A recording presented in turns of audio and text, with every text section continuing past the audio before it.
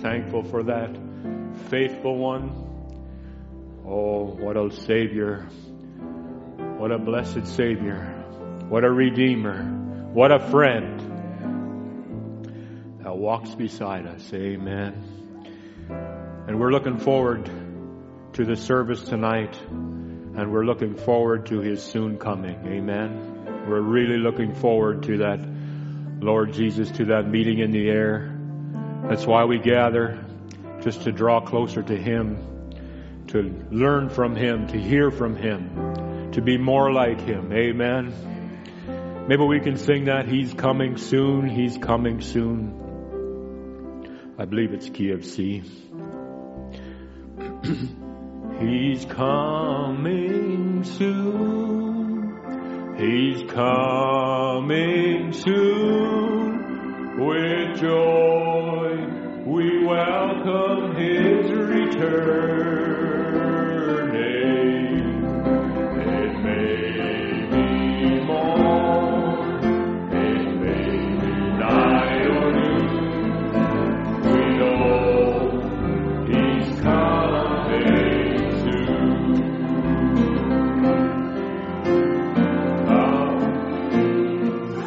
Soon He's coming soon. With joy we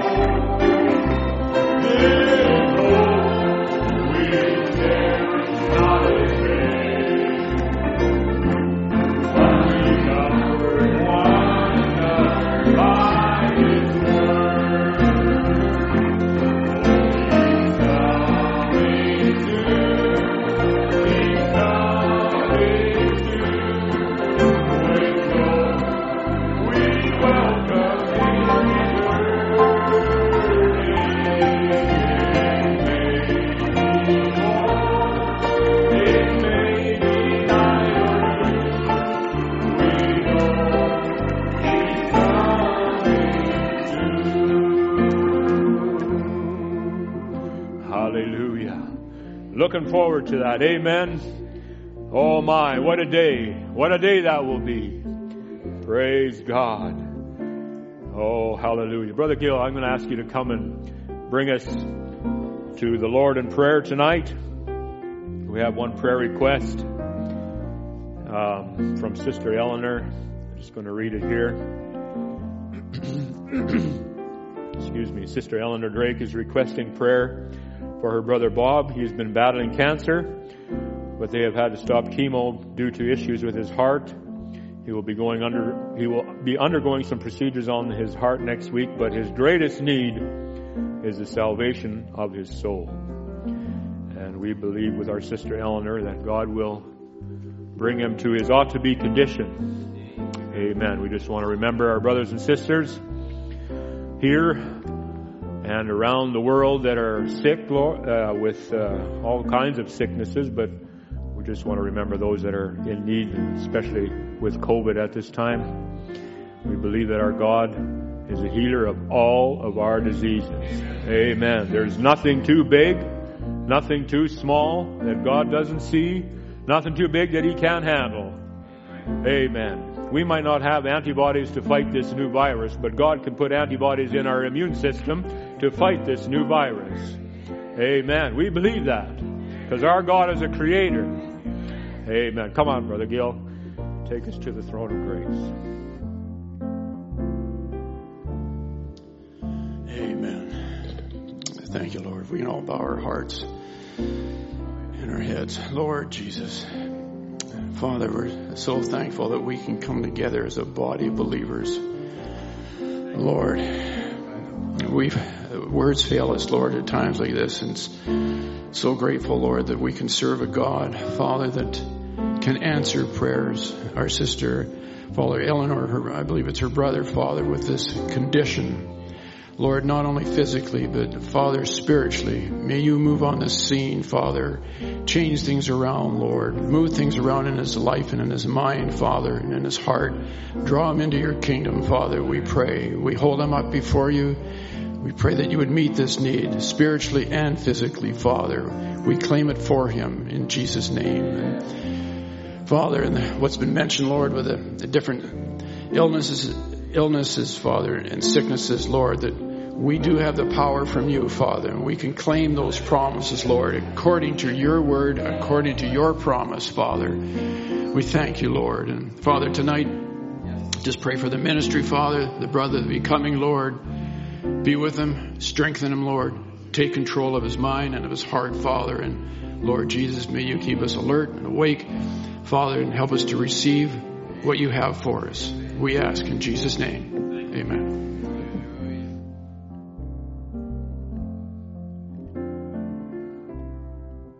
Thank you, Lord. Thank you, Brother Gil. You can have your seats tonight. Amen. We're going to invite our brother Tim to come out in just a moment. We just want to welcome all of you this evening, especially those that have connected with us online. Our American brothers and sisters just across the line in Washington, and not only there, but around the world. We have brothers and sisters that join with us and feed on the Word with us, and we just want to say, God bless you richly. We appreciate each and every one of you.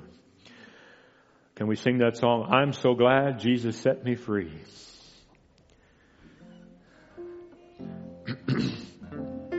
Well, I'm so glad set me free. Yes, I'm so glad Jesus set me free. And I'm so glad that Jesus set me free. Singing glory, hallelujah. Jesus set me free. Well, Satan had me bound, but Jesus set me free. Satan had me bound, but Jesus set me free. Oh, Satan had me bound, but Jesus set me free. Singing glory, hallelujah. Jesus set me free. Well, I'm so glad Jesus lifted me. Yes, I'm so glad that Jesus lifted me. And I'm so glad that Jesus lifted me. Glory, hallelujah. Jesus lifted me. And I'm on my way to heaven. I'm down in victory. I'm on my way to heaven. I'm down in victory. Oh, I'm on my way to heaven. Down in victory. Glory, hallelujah. Jesus set me free. And I'm so glad Jesus set me free. Oh, I'm so glad that Jesus set me free. And I'm so glad Jesus set me free. Glory, hallelujah. Jesus set me free. Victory is mine. Oh, victory is mine. Yes, victory today is mine. Well, I know Satan is behind. God, victory today is mine. I woke up this morning. Oh, when I woke this morning. Well, I didn't have it out. I knew that the Lord would bring me out. Oh, I got down on my knees and cried, Lord, help me please. I got singing, trying to be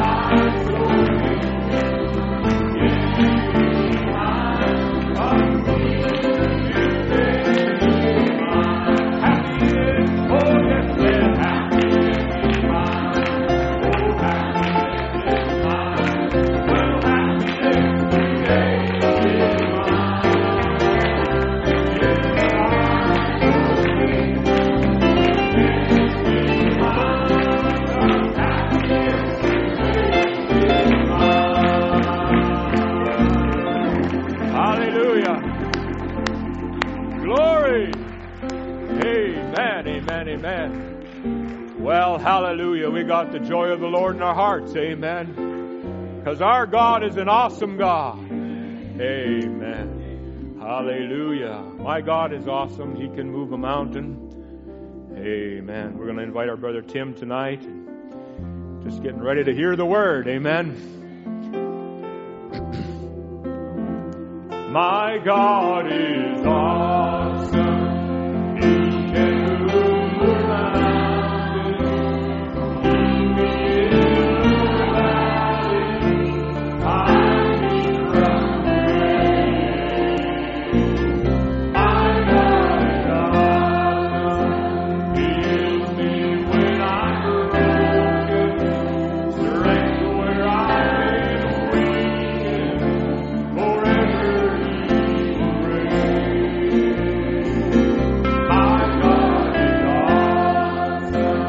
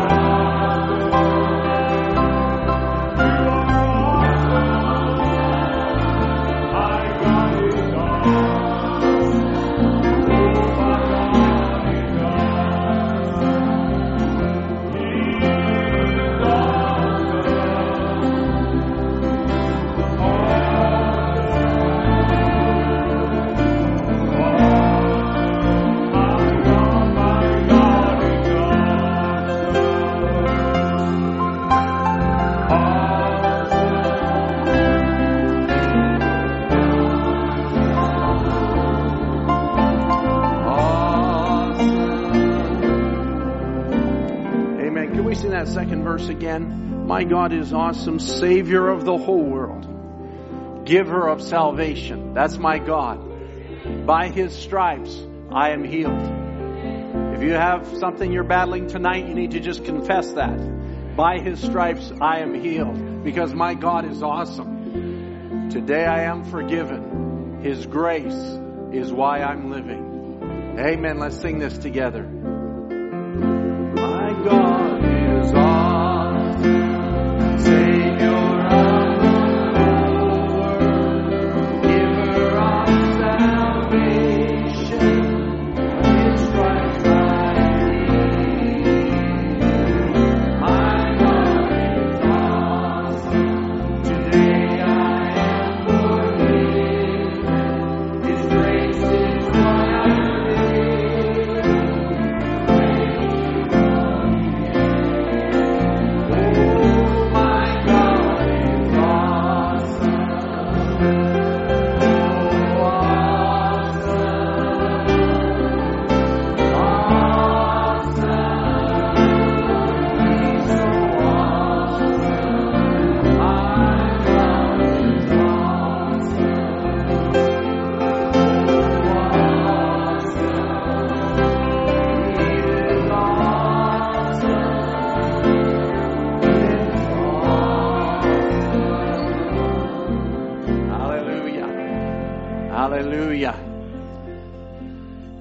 Almighty God revealing Himself in the last days as never before. What an hour to live in.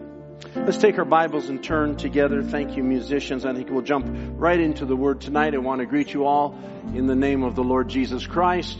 So glad that each and every one of you could make it this evening, that could be here in the sanctuary. And if there's any in the fellowship hall, God bless you. And I also want to greet those that are online. God bless you. And glad you're with us. If you're not in the Lower Mainland, we have come into monsoon season here. And it's a miserable Wednesday night. We're very reluctant to call it winter because we don't suffer like the rest of Canada does with a much sub-zero temperature. But it's more like monsoons. And so we'll make it by God's grace. We are a blessed people. We are a blessed people. We have nothing to complain about.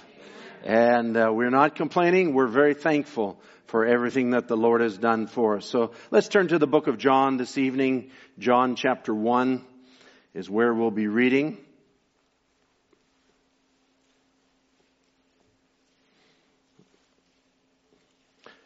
I've titled it tonight, The Earthen Vessel, but I really want to take the theme of Beholding the Lamb. Beholding the Lamb. John chapter 1, and we'll begin at verse 29. The next day John seeth Jesus coming unto him, and saith, Behold, the Lamb of God, which taketh away the sin of the world. This is he of whom I said, After me cometh a man which is preferred before me, for he was before me. And I knew him not, but that he should be made manifest to Israel. Therefore am I come baptizing with water. And John bare record, saying, I saw the Spirit descending from heaven like a dove, and it abode upon him, and I knew him not. But he that sent me to baptize with water, the same said unto me, Upon whom thou shalt see the Spirit descending and remaining on him, the same is he which baptizes with the Holy Ghost. And I saw and bear record that this is the Son of God. Again, the next day after John stood, and two of his disciples, and looking upon Jesus as he walked, he saith, Behold the Lamb of God. And the two disciples heard him speak, and they followed Jesus. Let's bow our heads together in a word of prayer. Heavenly Father, as we are gathered together this Wednesday night, the middle of a week, but Lord, we know that with you, there is no week, there is no days, there's no nights. It's just all one eternal day with you, O God. As the scripture says, Father, there's no shadow of turning with you. Lord, we have come this evening because we are very sensitized in these last days to the Holy Spirit. We have been moved by your Spirit, Lord. We have been quickened by your word. Lord, we have been changed in our nature. There is something that has taken place in our lives that we could even say as believers, it's hard to explain. But we know that we're not what we used to be. Even though, Lord, we look forward and maybe even say we lay aside the things that are in the past. We look and press towards the mark for the prize of the high calling in Christ Jesus, which draws ever closer. As Brother Nathan said, Lord, we're looking to the rapture. We're looking to be caught out of here. We're looking to be gathered on the other side. We don't have our eyes on earthly things. We don't have our eyes on earthly kingdoms. We don't have our eyes on earthly possessions. We don't have our eyes on earthly tribulations. They are but mere tools in the hands of God to mold our character. Lord, we're here tonight. We want you to draw us nearer to that heavenly destination tonight. We want, Lord, that you'd open our eyes to look beyond the veil as it was, Lord, and to see the way we ought to see. See you the way we ought to see you. See ourselves the way we ought to see ourselves. And see one another the way we ought to see one another, Lord. We commit ourselves to you now. Take this word. We've read it as a beginning point. But I ask, Father, that you'll just direct us now in the opening of your word. Oh, Lord, how thankful we are for the opening of your word. Direct us in it, Lord, for your glory tonight. We welcome you and we invite you, Lord. May every spirit in this place be under your control. May your majesty even come to those that are streaming and watching over an electronic device. May they know as they are watching now that this is not a recording. This is not history. This is the Jesus Christ that is the same yesterday, today, and forever, moving through the midst of His people. Lord, we welcome You to have the preeminence, and we give ourselves to You for that in Jesus Christ's name. Amen. Amen. God bless you. You may have your seats. Are you ready for the word tonight? Amen. Glad to hear that. I was pondering this as I, was just kind of locked into it all day today and thinking about these things and trying to catch, what God was doing there as it relates to what God is doing today. Because God is not a God of yesterday. Neither is He a God of tomorrow. But He's a God of right now. As He said to Moses, you tell them I'm the I am. The I am has sent you. Not the I was or the I will be. This promise that I gave Abraham is not off in the future. It's right now. The I am is present to bring it to pass. Every promise in His Word was paid for at Calvary. But it didn't end at Calvary. It didn't end with the apostles. It didn't end in the book of Acts. Amen. It didn't end there. It's still alive today. And I'll say it's more alive today than in any age. We're not interested in a message of theology. We're not interested in a message of teaching per se, as we realize there's teaching in the Word of God, but we're not interested in teaching for the sake of teaching. We're interested in the supernatural that God moves in the midst of His people. We serve a supernatural God. We are a supernatural people. Let me say that again. We are a supernatural people. And so as I was thinking about what a revelation here that John had. As he says, behold the Lamb of God which taketh away the sin of the world. What a statement that must have been, and a shock to Israel. To us it's simple. To us we know Jesus was the Lamb of God that took away the sin of the world. It's revealed to us. But here's a man standing in that day making a statement they had never heard before. This is the Lamb of God which takes away the sin of the world. It was revolutionary, you could say, at that time. How can a man take away the sins of the world? Even though Isaiah had spoke of Him, they were not expecting that. As Isaiah said, He was wounded for our transgressions. That great scripture. He was bruised for our iniquities. The chastisement of our peace was upon Him, and with His stripes we are healed. These are the realities that John saw in Jesus Christ. He was the Lamb of God. Israel was married to the type. They couldn't see that what they had come through as a nation was only a type of the real. They thought it was the real. They thought a lamb, a temple, a sacrifice, a mercy seat behind the veil. They thought that was real. But the real mercy seat was standing in front of them. The real Lamb of God was standing in front of them. We could say the real throne of God was standing in front of them. As God said, what house will you build me? Heaven is my throne, the earth is my footstool, but what throne will you build me? This was the dwelling place that God would build Himself, the Lord Jesus Christ. For God Himself to dwell in. And now the mighty God was standing there before them. And I want to say this now, the forgiveness of sins was a mystery to them. It's not a mystery to us, but it was a mystery to them. But here John was announcing now, behold the Lamb of God, which takes away the sin of the world. Turn with me to Matthew chapter 9, if you would. We'll turn to a few scriptures tonight. Just try and take our time.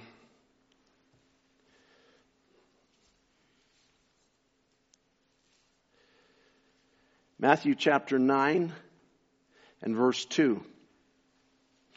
And behold, they brought to Him a man sick of the palsy, lying on a bed. And Jesus, seeing their faith, said unto the sick of the palsy, Son, be of good cheer, thy sins be forgiven thee. And behold, certain of the scribes said within themselves, this man blasphemes. Is that what they said? He said, your sins be forgiven. John said, this is the Lamb of God that takes away the sin of the world. Jesus, God, Emmanuel, God in flesh, God with us, God amongst us, said, now your sins are forgiven. And their immediate reaction was, that just doesn't fit the scripture the way we see it. And that's blasphemy for him to even make that statement. And Jesus, knowing their hearts, their thoughts, verse 4, said, wherefore think ye evil in your hearts?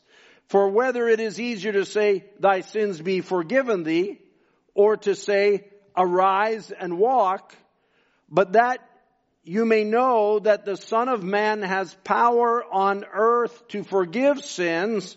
Then he saith to the sick of the palsy, arise, take up thy bed, and go unto thy house. And he arose and departed to his house.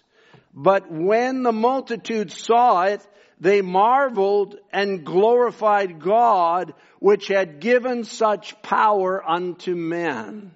They marveled and glorified God. But they didn't say, behold the Lamb of God. They marveled. It was still a mystery. But they didn't see what John saw.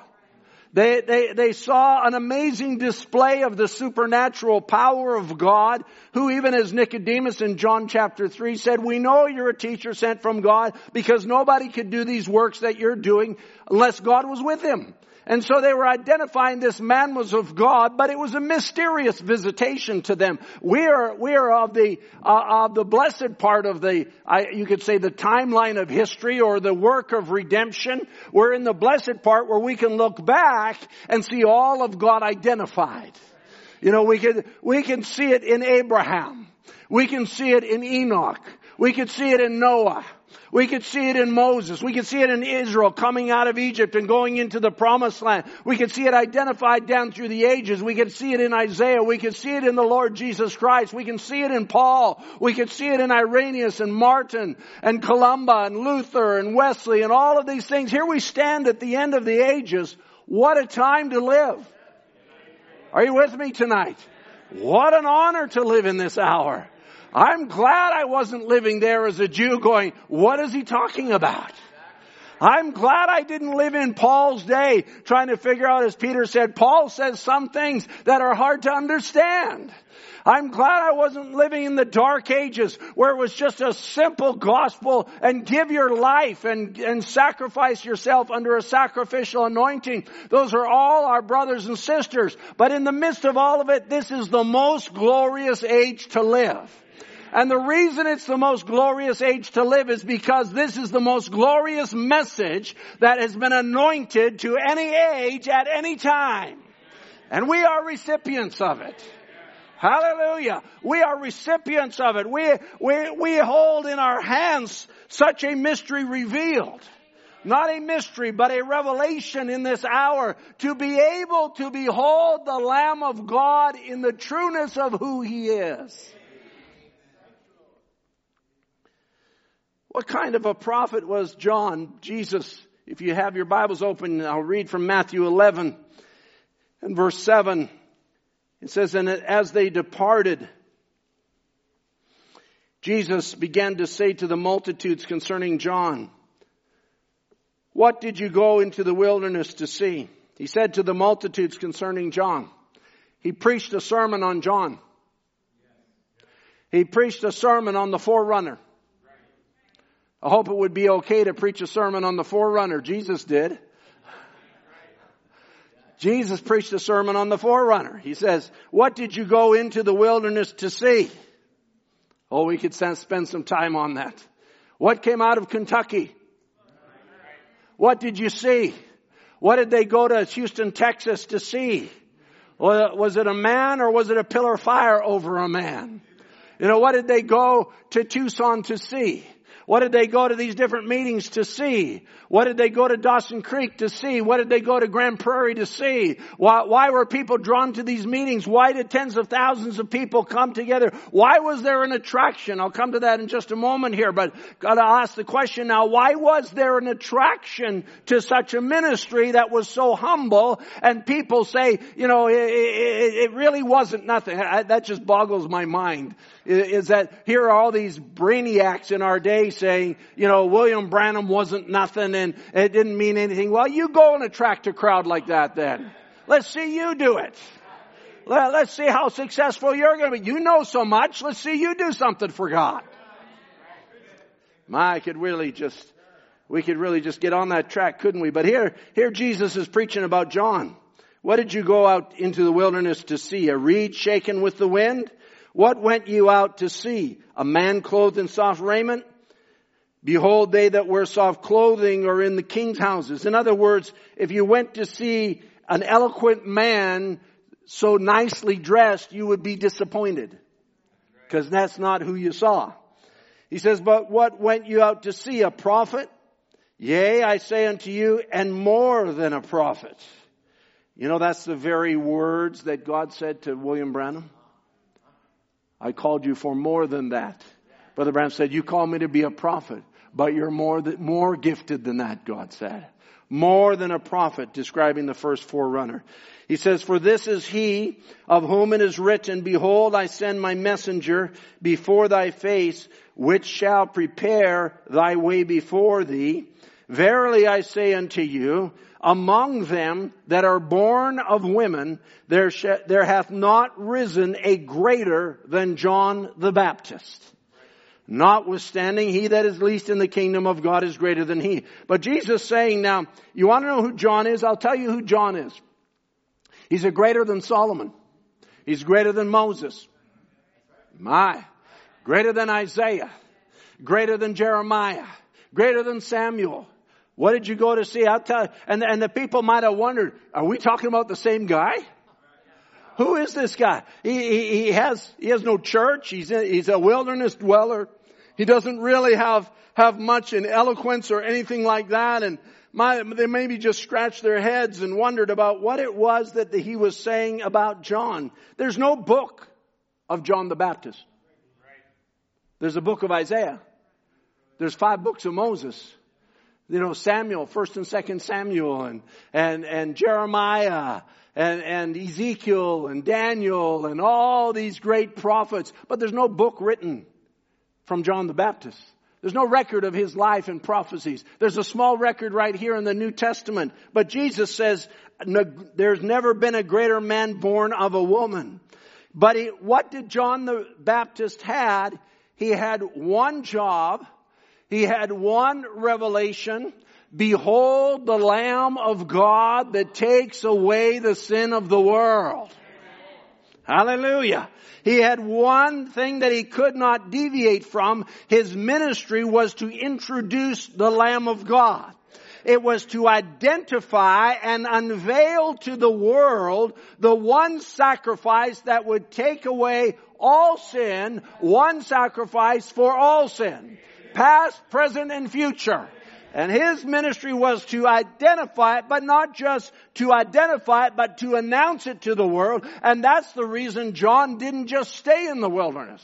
Because if John would have had his own way, he'd have stayed in the wilderness. He'd have just done what he loved to do, which is to be a wilderness man. But his job was not just to identify the Lamb, but his job was to introduce the Lamb. Therefore, he had to draw a crowd. There had to be a crowd. Because John's job was to introduce the Lord Jesus Christ. And now I realize we're starting out very elementary here, but I'm trying to just lay this foundation maybe for some that might not understand it in the way they ought to understand it. Because John could not stay where he wanted to stay. He had to have a ministry that attracted attention. Amen.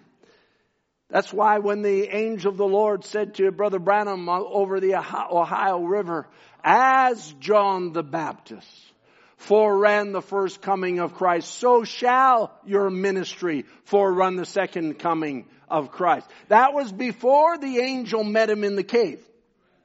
That told him that you've been given a gift to heal the sick, and you'll go before kings and potentates. In other words, your ministry will draw a lot of attention. But that's what the angel told him in the cave. But back on the river in 1933, the voice told him, he says, as John forerun Christ, the first forerunner, so shall your ministry forerun the second coming of Christ. In other words, your ministry will garner a lot of attention, but it's not to bring attention to you. It's to introduce the Lamb of God to the world. Hallelujah. Now the disciples understood that there was to be a Lamb of God. Brother Branham describes it in his own ministry about this prophecy. And I'll say it, and I want to identify it this way. As Brother Branham said now, he says, he describes what happened in 1933 as he was baptizing in the Ohio River. All right? And you can read the account in the message. You can read it for yourself. The point is not to read it. But he makes a statement here that I'm going to come to. And I want you to catch this now. This was not in a service subject to man. That is to say, it wasn't somebody speaking in tongues and interpreting. Okay, that happened in his ministry also. No, this was down on a river. This was a proclamation that came as the pillar of fire appeared over the Ohio River. I realize that there are people in this age that are carnally minded that can't believe that such a thing would happen. I happen to believe it. I happen to believe that it's true because I see every sign that it did happen. And so as that began to take place, it was not something that William Branham was expecting. It was not something that even the people were prepared for. It probably, though we don't have recordings of his preaching back in those days, but it probably wasn't even something he was preaching about the second coming of Christ and those kind of things that there needs to be a forerunner and whatever more. We don't even know what he was preaching back then. But something took place that God said, now, this is the moment. I want you to know that your ministry will forerun my second coming. You're sent into this world for a purpose. Now from 1933 to 1948, that's 15 years. That's a long time to go through a lot of work and a lot of labor and a lot of effort wondering exactly what God's going to do with that. Amen? But it was an announcement there, and 15 years later, in the midst of a great, angst in his life, as he's trying very much within himself to understand his own self. He's saved.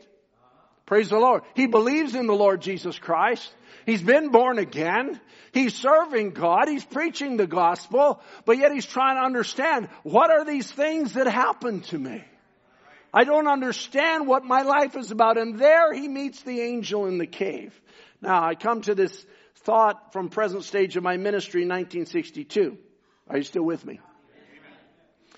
He says, well, all men has forsaken me, but there's one thing. He stood by me. I wasn't disobedient to the heavenly vision that's happened down there on the river. I've stayed true to it. He's been true to me. I'm trusting in Him. All right. Now this is 1962. I just have to give you a little bit of a picture here to help you to be where I am in my thinking. From 1948 to 1962, from 1948 launches a ministry that garners the attention of the world. We're not talking a ministry that is just, has a nice building and has a nice crowd. There's no internet. All right. There's no social media. Praise God. Must have been good days to live in. There's no great communication in those days. Even 1948, I can't even remember. Brother Ed told me about the first television that arrived in Dawson Creek when he was up there, and the people sat there and stared at a screen that all they saw was that snow on the screen. That's all there was, and that was just the beginnings of television communication. All right, and so now, from their launches of ministry in 1948, that garners the attention of the world. What's happening? That's drawing attention to a ministry, but not for the purpose that ministry would be exalted, but that ministry had an objective. That there would come a time that he would declare, "Behold the Lamb of God." All right? So now in 1962, this is what he's talking about. He says, all men have forsaken me. I wasn't disobedient to the heavenly vision. I've stayed true to it. He stayed true to me. I'm trusting in him. Someday, I don't know when, for a crowning of my ministry. I'll stay just as true as I could be. There's a key. We can stop here now and just say something simply. God might speak something to you, be it ever so small, be it whatever it is. If it's God, you don't have to worry about it. You just stay true and you just stay with God. And God will stay with you. This is from 1948 now I'll go all the way back. From 1933 now to 1962, we're talking almost 30 years. And now here he's standing, he says, I stayed true to that heavenly vision. And he has stayed true to me. And I'm trusting him now for a crowning of my ministry. I'll stay just as true as I could be. I don't know what it'll be. I don't know when it'll be. But when he's ready, I am. Now look here, I hope he'll crown my ministry with this, of letting me take the clothes of the Word and dress his bride in the clothes of the Word and for his righteousness. And then he says, I hope he'll crown me and let me stand there on that day. So what day? The day when the bride is clothed with the Word. He says, I hope he'll let me stand there on that day and say, "Behold the Lamb of God that takes away the sin of the world." Hallelujah. So we see an unfolding of a ministry.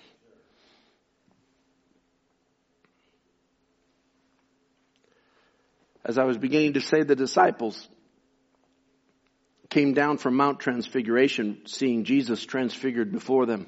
A voice saying, "This is my beloved Son, in whom I'm pleased to dwell. Hear ye him."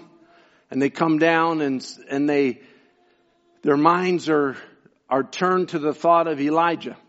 Why is their minds turned to that?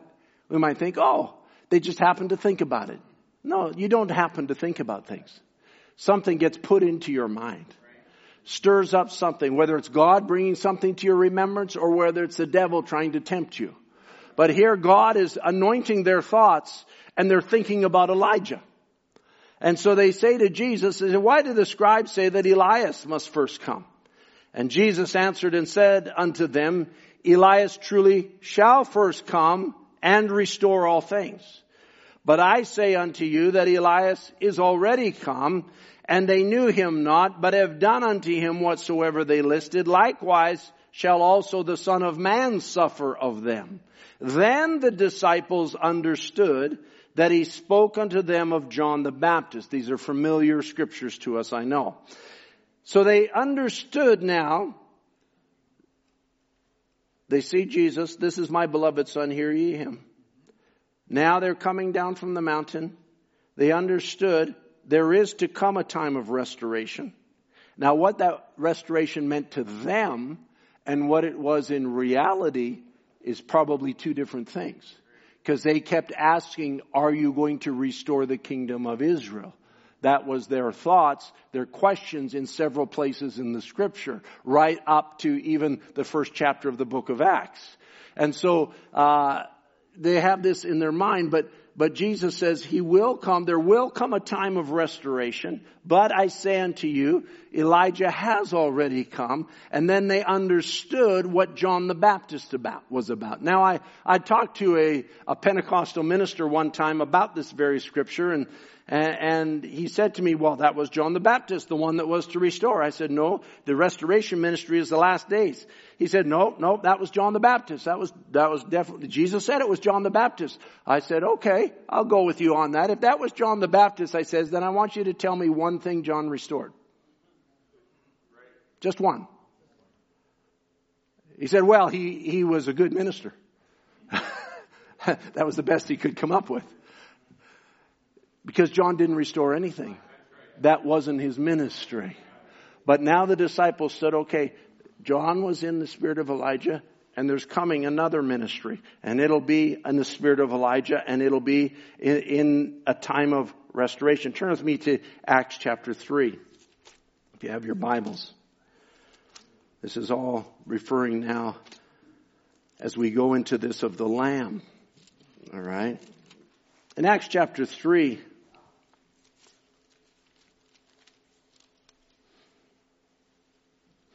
and verse 18. Now here's Peter declaring to them as they were marveled at the miracle of the man that was lame, that was healed. And Peter saw that their attention was drawn, so he began to preach to them. And he lays it out, and we'll jump in at verse 18. Let's start at 17. But now, brethren, I wot that through ignorance you did it, and did also your rulers. But these things which God before had showed by the mouth of all his prophets that Christ should suffer, he hath so fulfilled. Repent ye therefore and be converted, that your sins may be blotted out, when the times of refreshing shall come from the presence of the Lord. And he shall send Jesus Christ, which before was preached unto you, whom the heaven must receive until the times of restitution of all things. All right? That restitution is the same word as restoration, or to restore. It's the same root. And so until the times of restitution of all things, Jesus had to be received into heaven until the time of restoration, which God has spoken by the mouth of all his holy prophets since the world began. There would be a time of restoration of all things. What kind of a restoration? Not just a restoration of the children's hearts to the hearts of the fathers. A greater restoration than that would take the sons of God all the way back to what Adam lost. The restoration of all things. Bringing back to originally what God had in his mind. Because the object now that John declared in his day, John the Baptist, and that Brother Branham declared in this day as one object, is to get us to see truly who is the Lamb of God. Not who it is, but who he is in his attributes. To recognize his nature and his character. To recognize what has taken place. To be able to see him. To be able to see him on the good days. And to be able to see him on the bad days. To be able to recognize the Lamb of God in every situation of your life. That no matter how you find yourself in. John, as he was preaching there down at the river, I'm sure that there were people in the congregation, some of them probably had needs financially. Some of them probably had needs physically. Some of them probably were sinners or backsliders. Some of them were probably at different stages of their life. Maybe there was young people wondering about their future. Maybe there was young couples wondering about being married. Maybe there was different ones at different stages. But John's message was, behold the Lamb of God. If you can see the Lamb of God, that is the most important thing of your life. Like Brother John Andy's preached on Sunday night, Jesus is the most important thing. Amen. Who was that Lamb of God? He wasn't just the one that died at Calvary. He was the same one that John in the book of Revelation chapter 5, as he saw or heard the pronouncement, who is worthy to open the book and to loose the seals thereof. And John wept because no man in heaven and earth or under the earth was found worthy. There was something about this book that had to be redeemed. His name was written there. Indeed, the whole plan of redemption was tied to that book, and that book had to be opened. The book did not just have to exist. The book had to be opened. And so John was weeping there in the book of Revelation, and one of the elders cried out and said, John, don't weep. For the Lion of the tribe of Judah has prevailed. And John turned to see the Lion. And behold the Lamb. Behold the Lamb of God, which took away the sin of the world. As John turned to see the one that had prevailed, it was a lamb. A bleeding lamb, as it had been slain, who is stepping forth from the eternities to claim the book. Now listen, the one who died on Calvary, the Lamb, the one who takes the book in Revelation 5, the Lamb. It's all for a purpose, to restore all things, to bring us back to our inheritance, to show us really who we are. It's because of who we are that we have an inheritance. You understand? And so it's a revelation of who you are in God's thoughts. It's a revealing of the thoughts of God which are eternal. I'm just laying all these things in here so that we can catch it. It's all intertwined when you see the Lamb of God. The purpose of the Lamb of God is so that you can be able to see that you're not just a mortal creature. Oh, Brother Murphy said some wonderful, wonderful things on Sunday. If you haven't heard Brother Murphy's message on Sunday morning, you need to hear it. If you didn't catch it, you need to hear it again. You know, it's just tremendous the way he brought out the veil and all of that. It was just, I just really fed on that. But the Lamb is declaring to us, listen,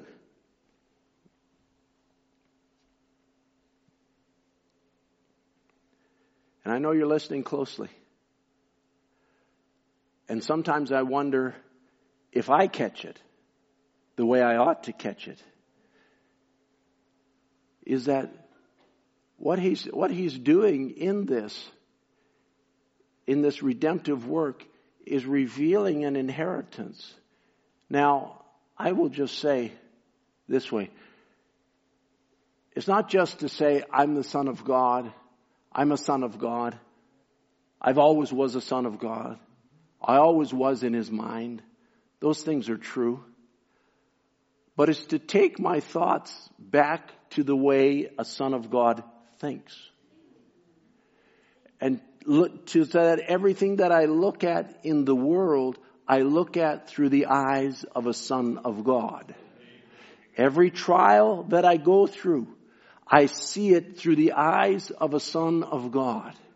Every situation I find myself in, every need that I have. Hallelujah. Let's talk about the one in whom was the mystery. Jesus Christ, the only begotten Son of God, the firstborn among many brethren. As he began to walk in his earthly ministry, he goes to a wedding feast. He doesn't see it like everybody else. You know, they're all, complaining, we're out of wine, everything else. And Mary says to the master of ceremonies, well, if you're out of wine, just ask Jesus. And whatever he says do, you do exactly what he says. Because Jesus was walking by perfect faith in what the Word said he was, which happens to be rapturing condition. If you read the message Perfect Faith, Brother Branham says that's what is rapturing condition. When you walk by perfect faith in what the Word says you are. Not that you don't make mistakes, as Brother Murphy says. Not that sometimes the veil doesn't come very clearly on display and hide the guard part that's behind you. That makes and trips us up, all of us. But in the midst of it all, there's an attribute of God that's trying to wipe away all the spiritual amnesia. So there was Jesus at the wedding feast. Not like you or I at the wedding feast. You or I at a wedding feast might say, I don't think that we ought to even be drinking. But Jesus turned the water into wine. This was the beginning of miracles that Jesus did in Cana of Galilee. Is that right? Then when he goes to a funeral, he didn't look at a funeral the way you and I looked at a funeral. When he come back to Lazarus' place where Lazarus had, quote, died, Jesus said he was sleeping, but when Lazarus died, he didn't look at it like Mary and Martha. He said, I am the resurrection and the life. And though he were dead, yet shall he live. And Lazarus rose from the dead. The widow of Nain had her son raised from the dead. The man that was in palsy had his sins forgiven or had his sickness healed, whichever way you want to call it. He was looking at sin. He was looking at sickness. He was looking at the reality of it, not as if I could say it this way, not as a Pharisee. I like to use the word Puritan. They're kind of the Pharisees of a previous age. Not as a Puritan, if you understand history, what a Puritan is, they were so almost hermit-like in their beliefs, in refraining from anything that was worldly. Jesus sat at the supper at the feast of Simon the Pharisee as the woman washed his feet. We've had that preached on lately. And I thought to myself, I'm just letting the Lord have his way tonight. Let the notes be the notes. But there was this feast that Jesus was at. And I thought about the circumstances as I think Brother Michael preached on it and Brother Murphy touched on it. Brother Ed mentioned it.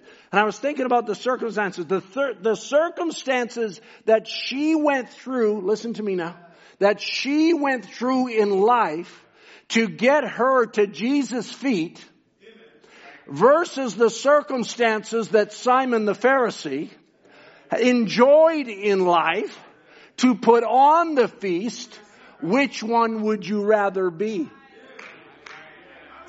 I'm not just talking about the washing of his feet now. I'm talking about the circumstances that put her there. In humility. Sometimes religiously, I might as well say it, sometimes we just get a little too legalistic. Sometimes we just get thinking we're so holy. We are not holy. It's the Holy Spirit that lives in us. As Brother Branham talked about when Peter said the holy mountain, it wasn't the mountain that was holy. It was the holy God that was on the mountain. Amen. And it's not me that's holy or you that's holy. It's the holy God that's upon our life. And if the holy God leaves our life, we'll be just as filthy and worldly as the next person. Oh, I'm so glad for the grace of God. I'm so glad for the love of God. I recognize where I came from. I recognize what I used to be. I recognize what this veil is capable of without the Holy Spirit. Hallelujah. I've been redeemed by the Lamb of God. I met the Lamb one day. And it changed me. And you might have had to go through. And there might be somebody here that listens to this that says, I feel like I'm in the circumstances that woman went through that washed Jesus' feet. I'll tell you something right now. You need to find yourself at Jesus' feet. Where Jesus says, and her sins, which were many, are forgiven her. Hallelujah. I don't know how many my sins were. I never counted them up, but I'm sure there were many. And I'm so glad he forgave me. He forgave me. He forgave you. If you don't have a revelation of that, you're still a sinner.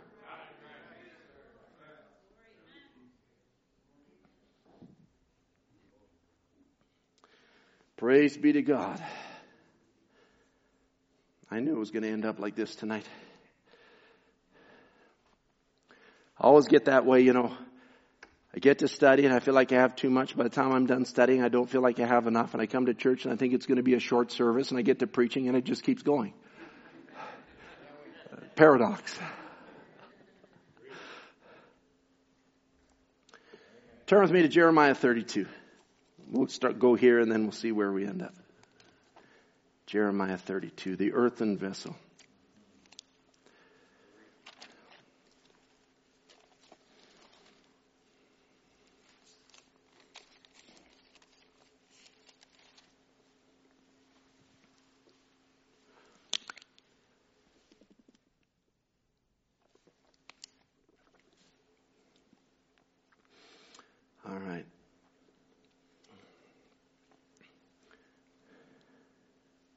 Now Jeremiah is told here, maybe I can pick it up, verse 6.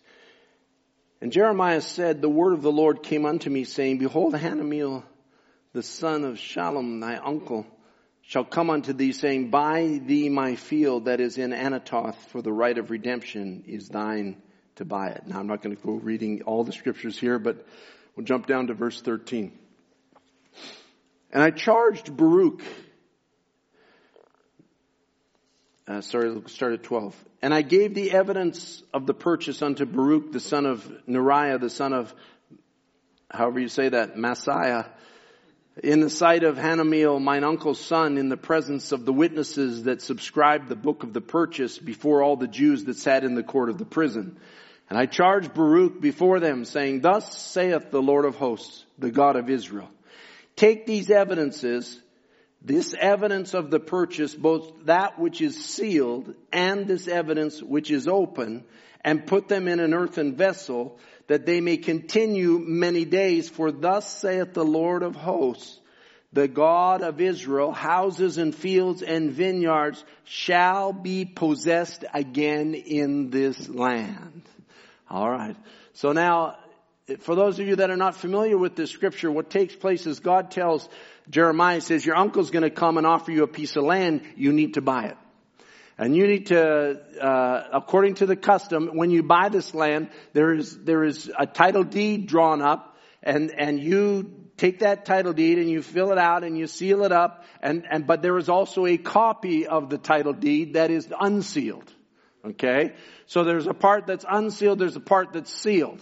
Now the part that's sealed has to match the part that's unsealed, because if there ever is a question as to the legitimacy of the unsealed part, it's the sealed part that proves the unsealed part.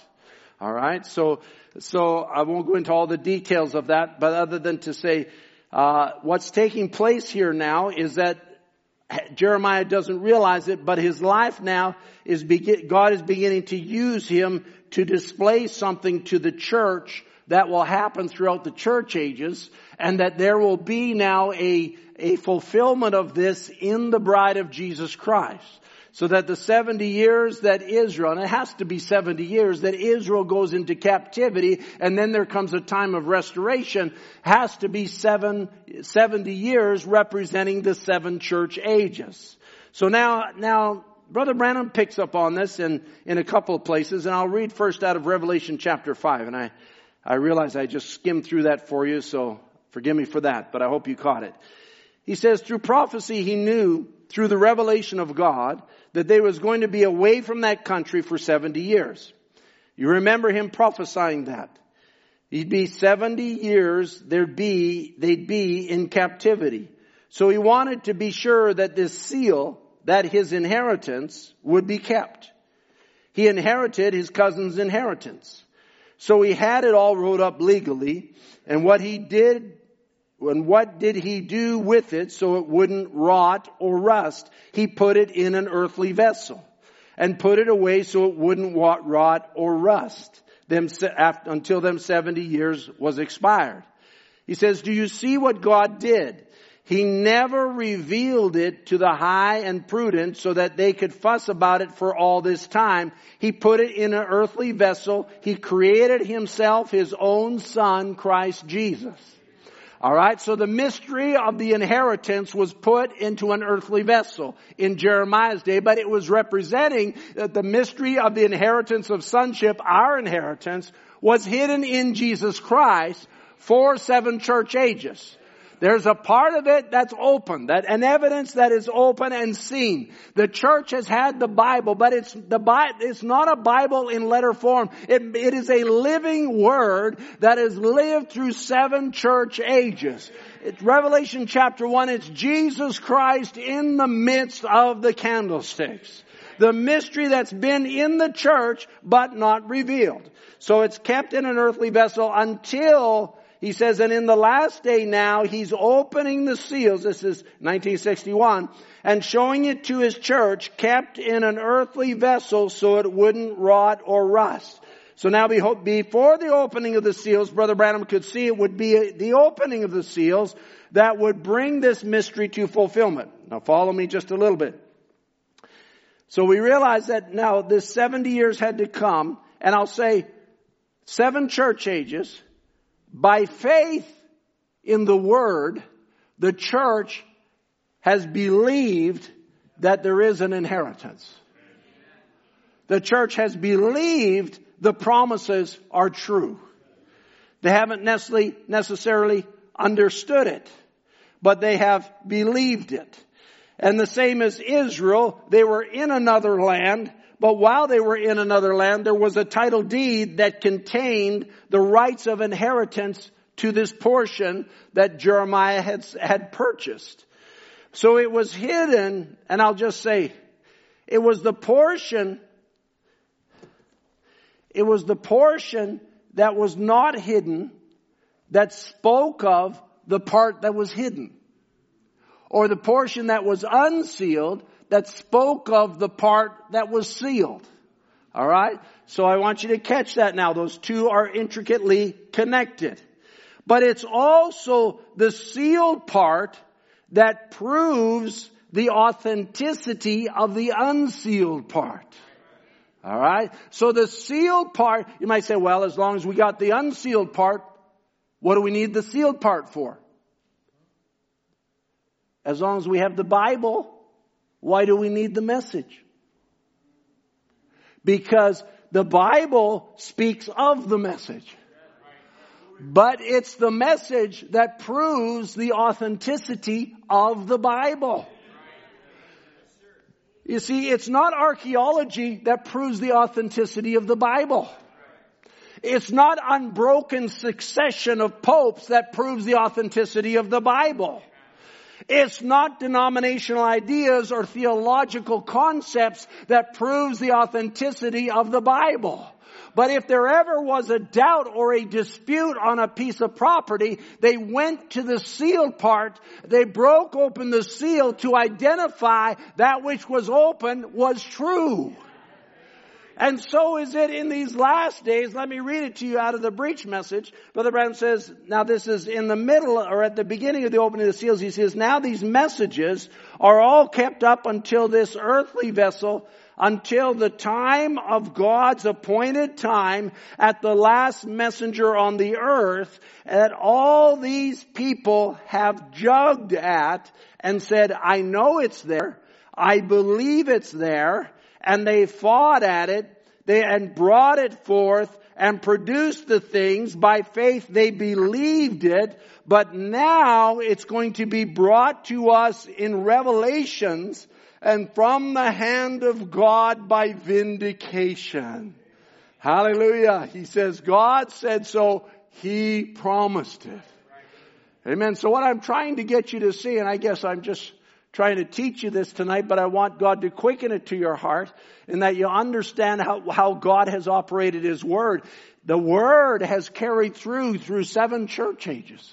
The Word that was written in the beginning has carried through, and we have the Bible and all of those things. But now, when the seals are open, under a vindicated ministry, under God supernaturally, time after time, vindicating His prophet and showing Himself alive amongst us, that revelation that comes in the opening of the seals only proves that this was true all along. It reveals the hidden mystery of it. It declares the details of it. It shows how to put it together. Because you can't know how to put the Bible together until God shows it to you. Hallelujah. All right.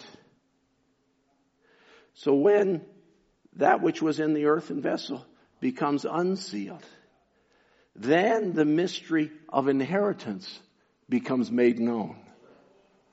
That which was in the church through 7 church ages, when it becomes unsealed, this message unseals it.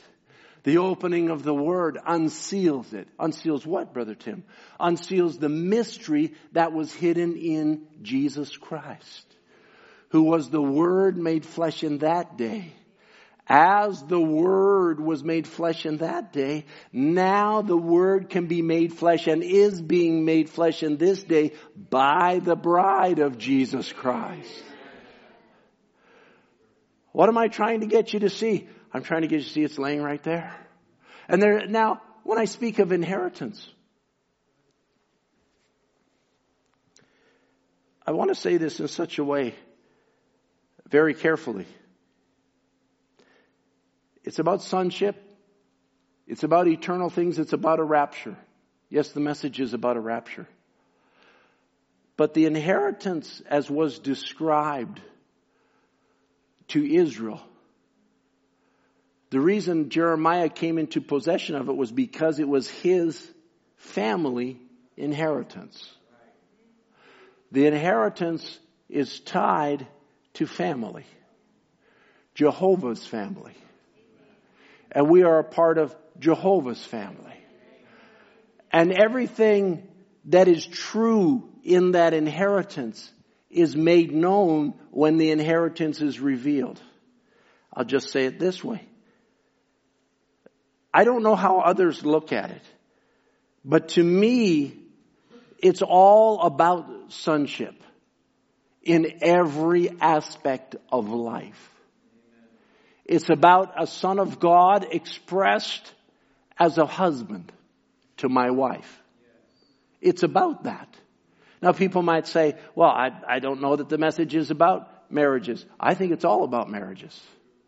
I believe the message is about me as a son of God, as a father. Now I don't want to take the world's idea of fatherhood. I don't want to take the culture's idea of fatherhood. I don't want my parents' idea of fatherhood. I hope that's okay. Even if my parents were believers in the message and they say, this is the way we've always done it. I've traveled a little bit around the world. I've seen a few places. And too many times I hear the thought, this is the way we do it here. It doesn't matter how you do it there. What matters, it's what has been brought from the earthen vessel. You know, Brother Branham said Jesus had a right to be a husband, to take a wife. He had a right to have children. He forwent that in order to redeem us. He sanctified himself for our sakes. He went beyond what was required. If we could say of natural requirement. Jesus had a right. See, sometimes even in life's questions, there's too much because we're living in the age of people's rights. And I'm treading a line here, and probably Brother Tom sees that. But we can tread a line as a minister and say, you know, sometimes we can say we have a right to do this or that. And you might be able to argue legally that there is a right to do this or that. But what is pleasing to the Father? That's the real question that we have to ask ourselves. Is not to go through life saying, well, is this legal, or is this a sin, or is that a sin, or should I be allowed to do this, or should I be allowed to do that? No, don't ask yourself those kind of questions. But rather look to the Lamb of God. Behold the Lamb of God. And see yourself in the Lamb of God who had all his rights taken away for our redemption. Amen. That we might be redeemed. Praise be to God. And we are redeemed. And so as a result, we can look to him and say, as he did it, that's the way I want to do it. I don't want to live my life by what's legal. Is it legal? I could say, you know, there's nothing in the Bible against smoking cigarettes. Hello? I think I lost everybody right there. There's nothing in the scripture against smoking cigarettes. But we know that this body is the temple of the Holy Ghost. And we know a prophet said that cigarettes is cancer by the carload. And it'll kill you. And even science has backed it up now, but a prophet said it before even science was willing to back it up. But here we are. We say, do we smoke cigarettes? I don't do that to my temple. The veil that Murphy talked about, the temple, we are not our own, but we are the purchased of God. I don't do that to my temple. I don't do a lot of things to my temple. I don't drink alcohol. The only alcohol that comes into this mouth is whatever's in the wine at communion time. That's all that there is that goes into this mouth. Because I don't think that any alcohol is acceptable. Even though the Scripture says, you could take the Scripture and you could say, take a little wine for your stomach's sake. Or whatever Paul said to Timothy. My name's Timothy.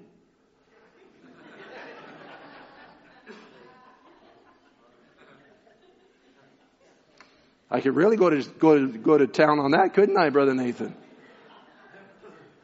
But I reject it. I'm not interested in it.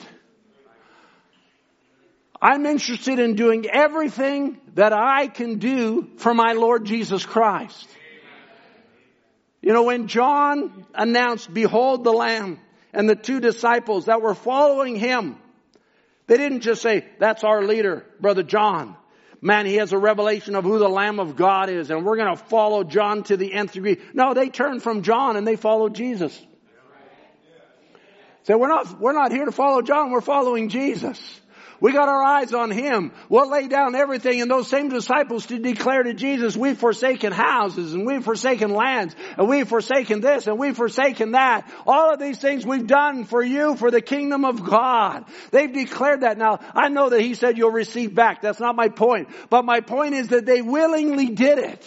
What is it worth to have all those other things and not have eternal life? What does a man gain if he gains the whole world and loses his own life? Oh, give me Jesus.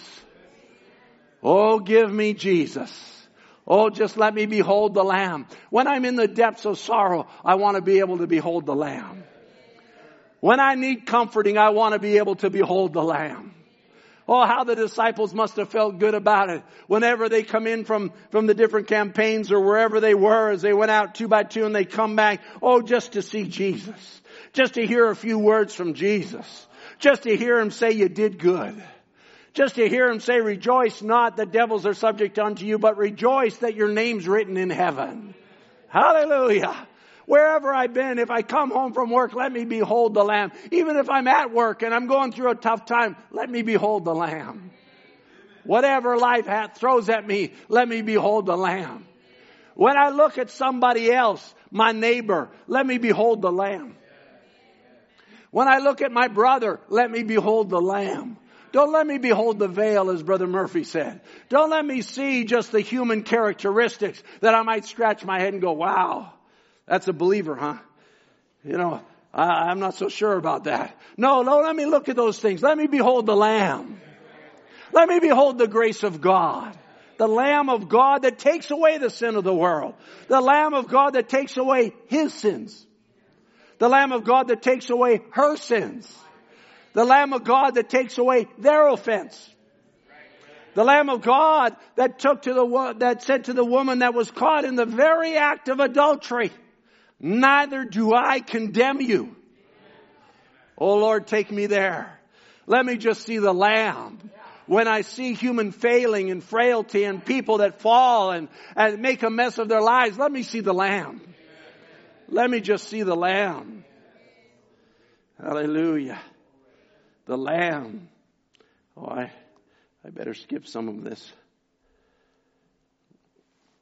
I think we're probably there. We are there. The musicians can come. Peter, when he talked about the Lamb, he said the Lamb without blemish. He says, with the precious blood of Christ, as of a lamb without blemish, without spot. That's what I see in the Lamb. He was perfect.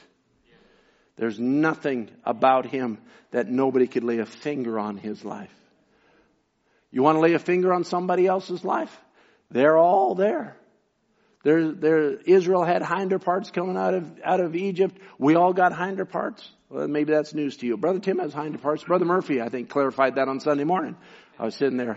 He says, any of you no good? I forget what was the term. No good or something. I said, yeah, that's me.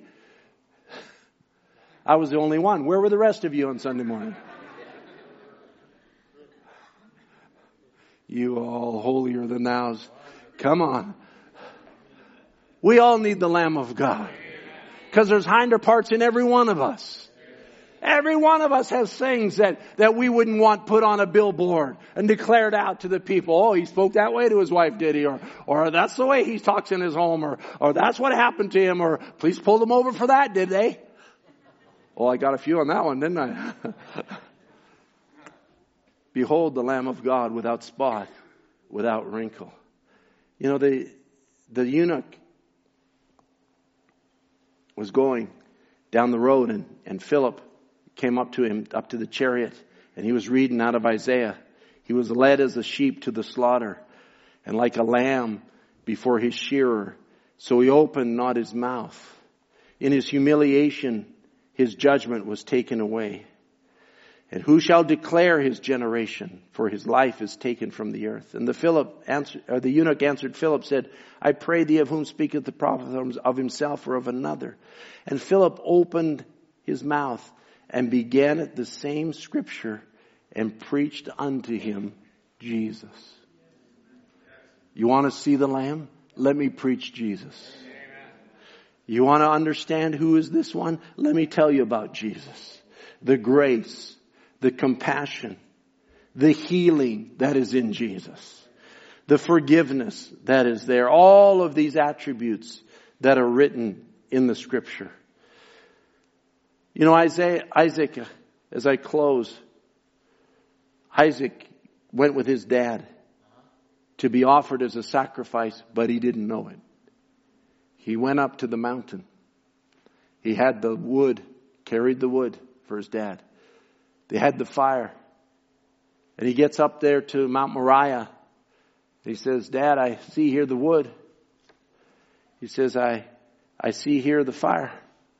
But where's the sacrifice? You know, we can come to church and see a lot of things. We can see the worship. We can see great preachers. There's great preachers in the message.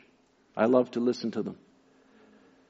You know, we can see the sincerity and how that the church is and the sincerity of the people.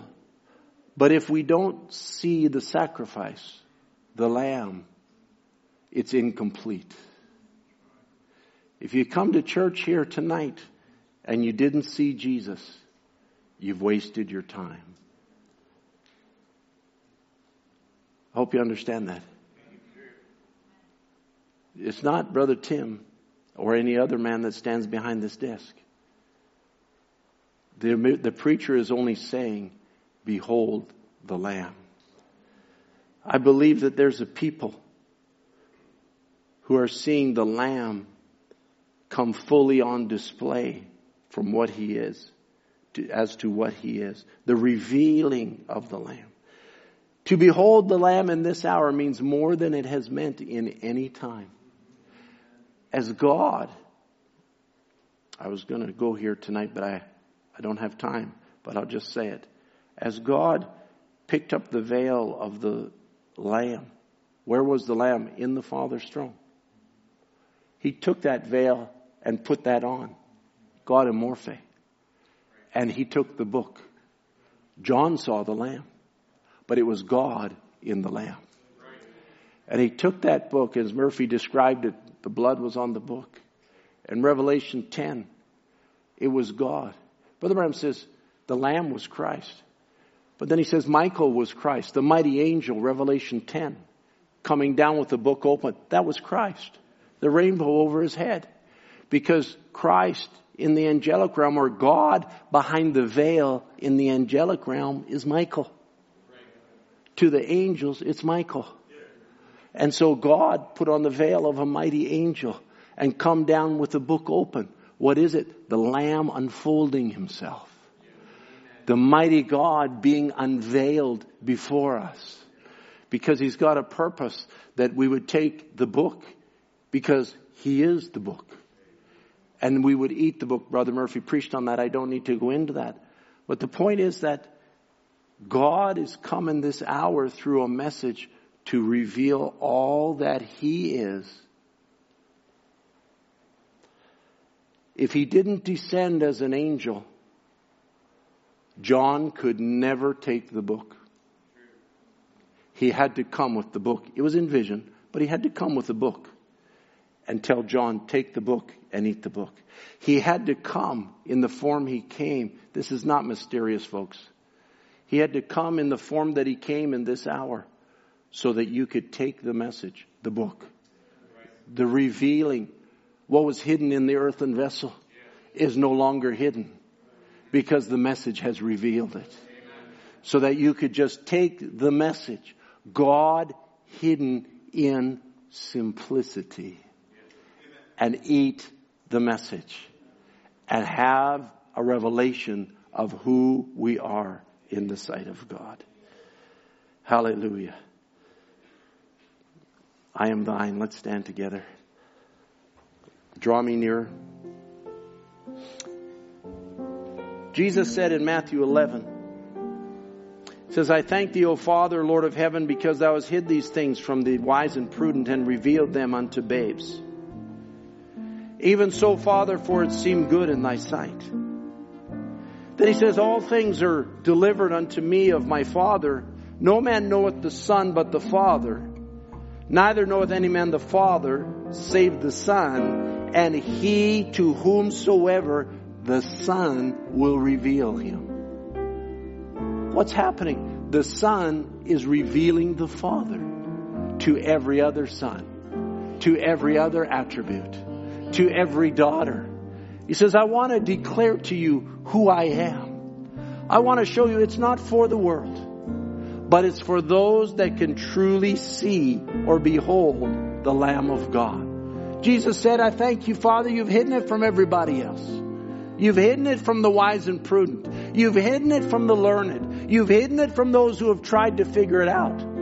But there are those to whom I will reveal it. To them, blessed are their eyes, for they see. And blessed are their ears, for they hear.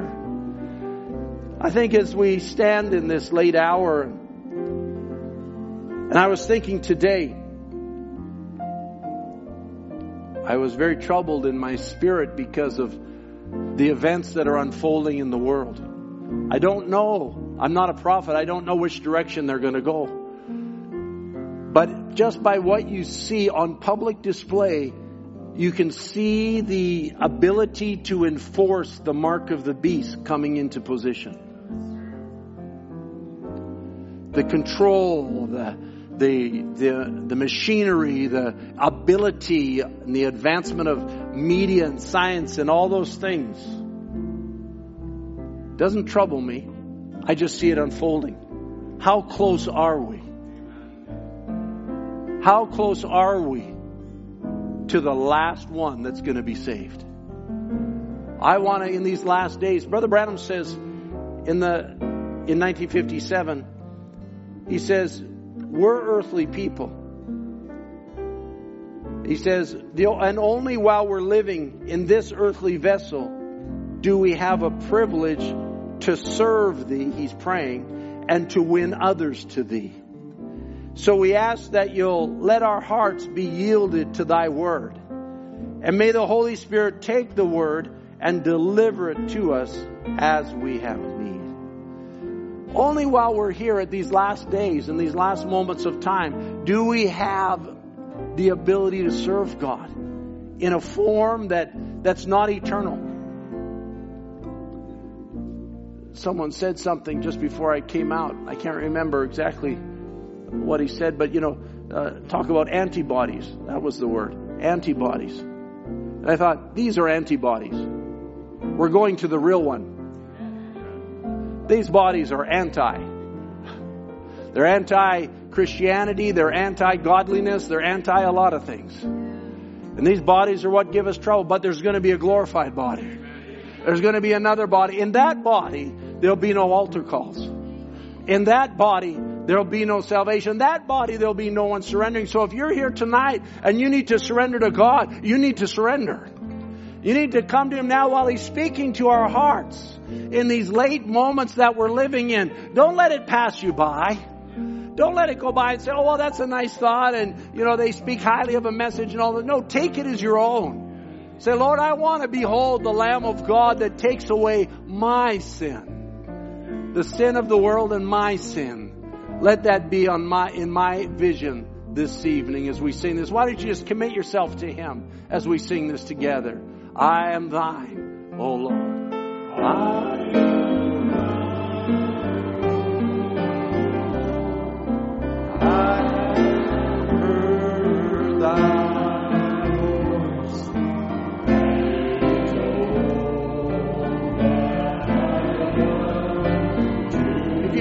the Lamb of God. Just tell Him you're His.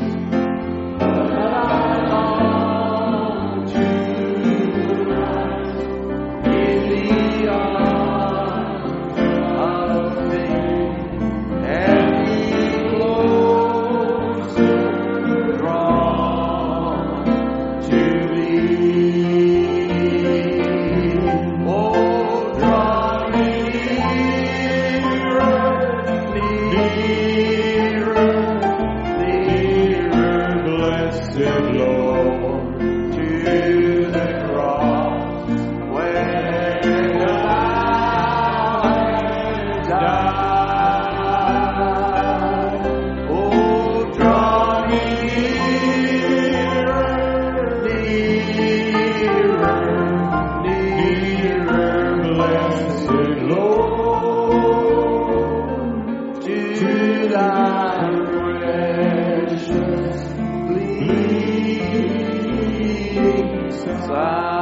consecrate me now. Consecrate me now. Oh, to thy service, Lord, my time of grace divine. Oh, let my soul look up with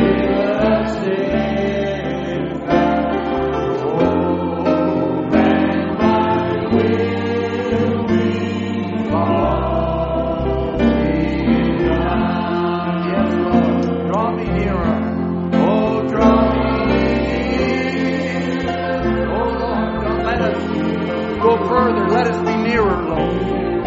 Blessed Lord, to the cross where Christ died. Oh, draw me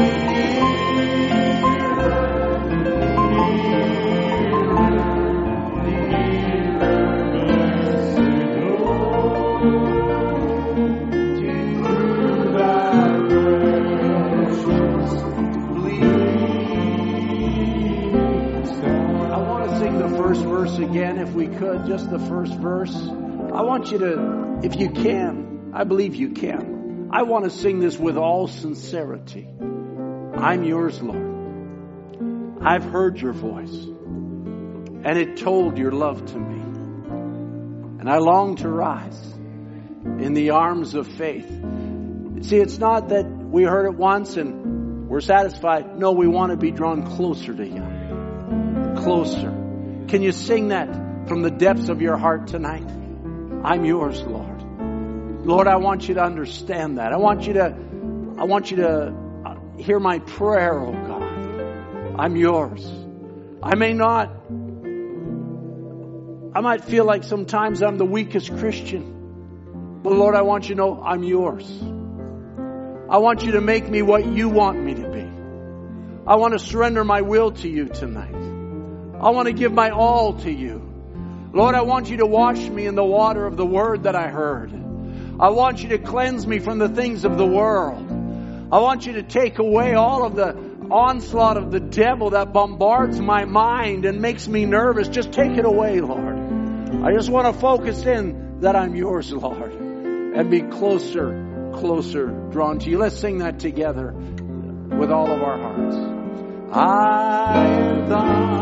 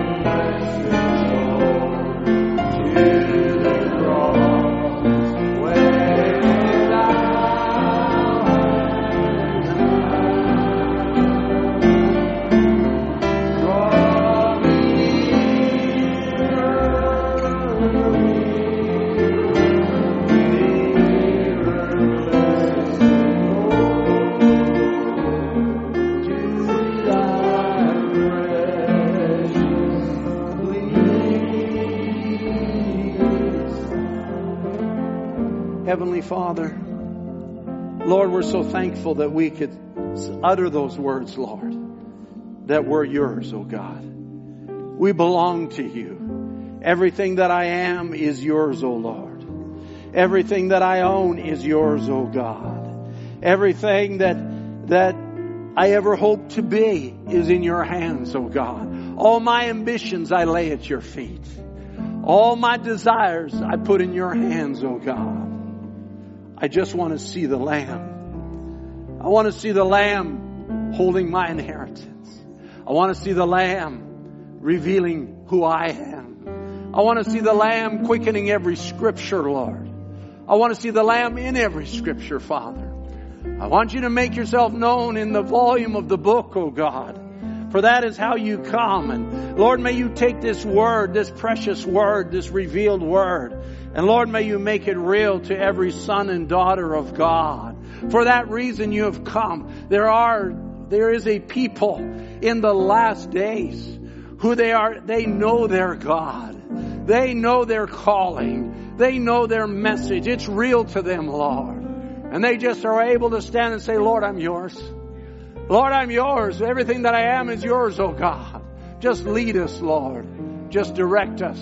Just have perfect preeminence in every part of our lives. We love you, Father. Oh, we praise your name. We thank you for the Lamb that takes away all the sin of the world. We thank you for the blood. We thank you, Lord, for the Word which was made flesh and bled for us. It's covered in blood, oh God. It is that Word that we partake of, the life of it, oh God. We don't have the literal blood, but we have the life of it, that it might quicken us day by day. Draw us nearer, Lord, we pray. We commit ourselves into your hands. Bless your people, oh God. The little chopped up message tonight, Lord, make it real to them, Lord. Oh, Father, I commit everyone into your hands. We commit ourselves to you. We live in an evil age, Father. We see government control clamping down on people's lives. But Father, we ask for liberty. Not to use it as an occasion of the flesh, but we ask for it, Lord, that we might serve you, that we might worship together and hear your word and feed on your word and bring the licks of fire together, Lord, into this place that's been set aside for worship. We ask, oh God, that if the governments are thinking of shutting down religious worship, we pray, Lord, you'll turn their hearts. Pray, Lord, you'll take a hold of magistrates. You'll take a hold of men that they may not be godly men, but Lord, you're the one that controls governments. Satan controls them here, but Lord, you have the ultimate say. And we ask, Lord, that you'll just allow us, if it be your will, to continue to gather and continue to worship you. We give ourselves to you and ask your blessing now upon each one as we go our way. In Jesus Christ's name. Amen. Amen. Amen. I wonder if we could sing that song, I'm Amazed That You Love Me. Just a chorus. I don't like to prolong the Wednesday night service. I know many of you have worked today, and we thank God for jobs. We thank God we have employment and all of that. But I don't want to wear you out. But let's just sing, I'm amazed. Aren't you amazed with His love? I'm amazed that He loves me. I'm amazed.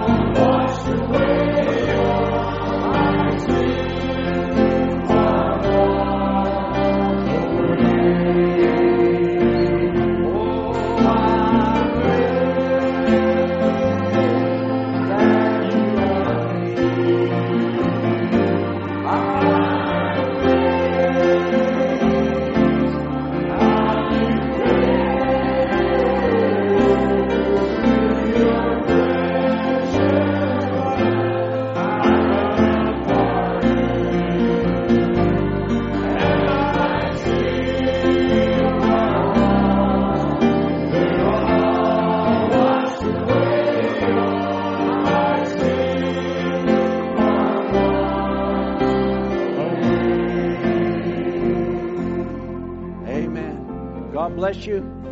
Greet one another with a wave or a hello or God bless you. Nice to see each and every one. God bless you abundantly. We love you and pray for you often. The service is dismissed in the name of the Lord Jesus Christ.